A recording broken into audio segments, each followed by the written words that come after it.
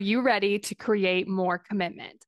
I went from consuming all the podcasts, listening to all the books, and signing up for all the free resources to figuring out how to actually create results. I'm Kayla Celeste, and you're listening to the Daily Steps Toward Success podcast. Let's get started. Today, I want to talk to you about planning realistically.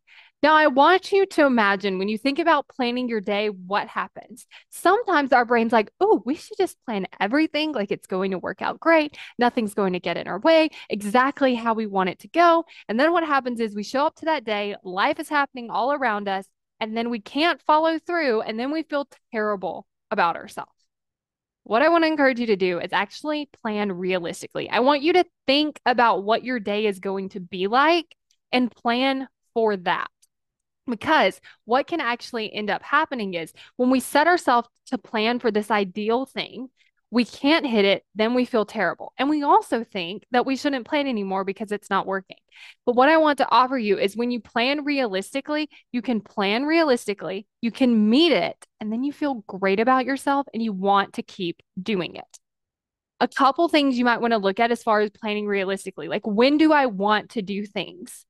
Like, I'm not going to plan recording content at like 6 p.m. Why? Because I'm definitely not going to want to do it. I'm going to plan it at a time where it makes the most sense for me.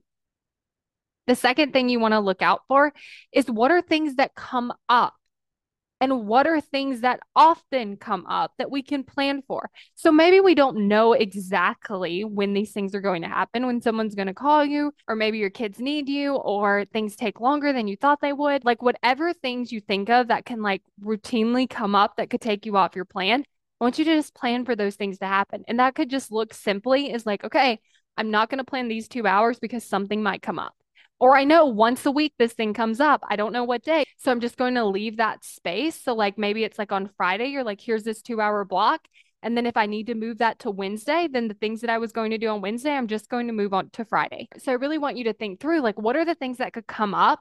And also, when will I want to do them? When will I be more likely to feel like doing the thing?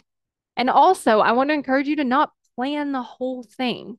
Think very strategically. Like if I were to plan 1 hour and I showed up to that hour, I could feel great about myself. If I were to plan 8 hours and then I don't show up to that, I'm going to feel terrible about myself.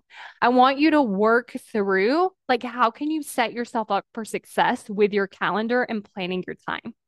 Because when you're in this state of success, you want to keep going.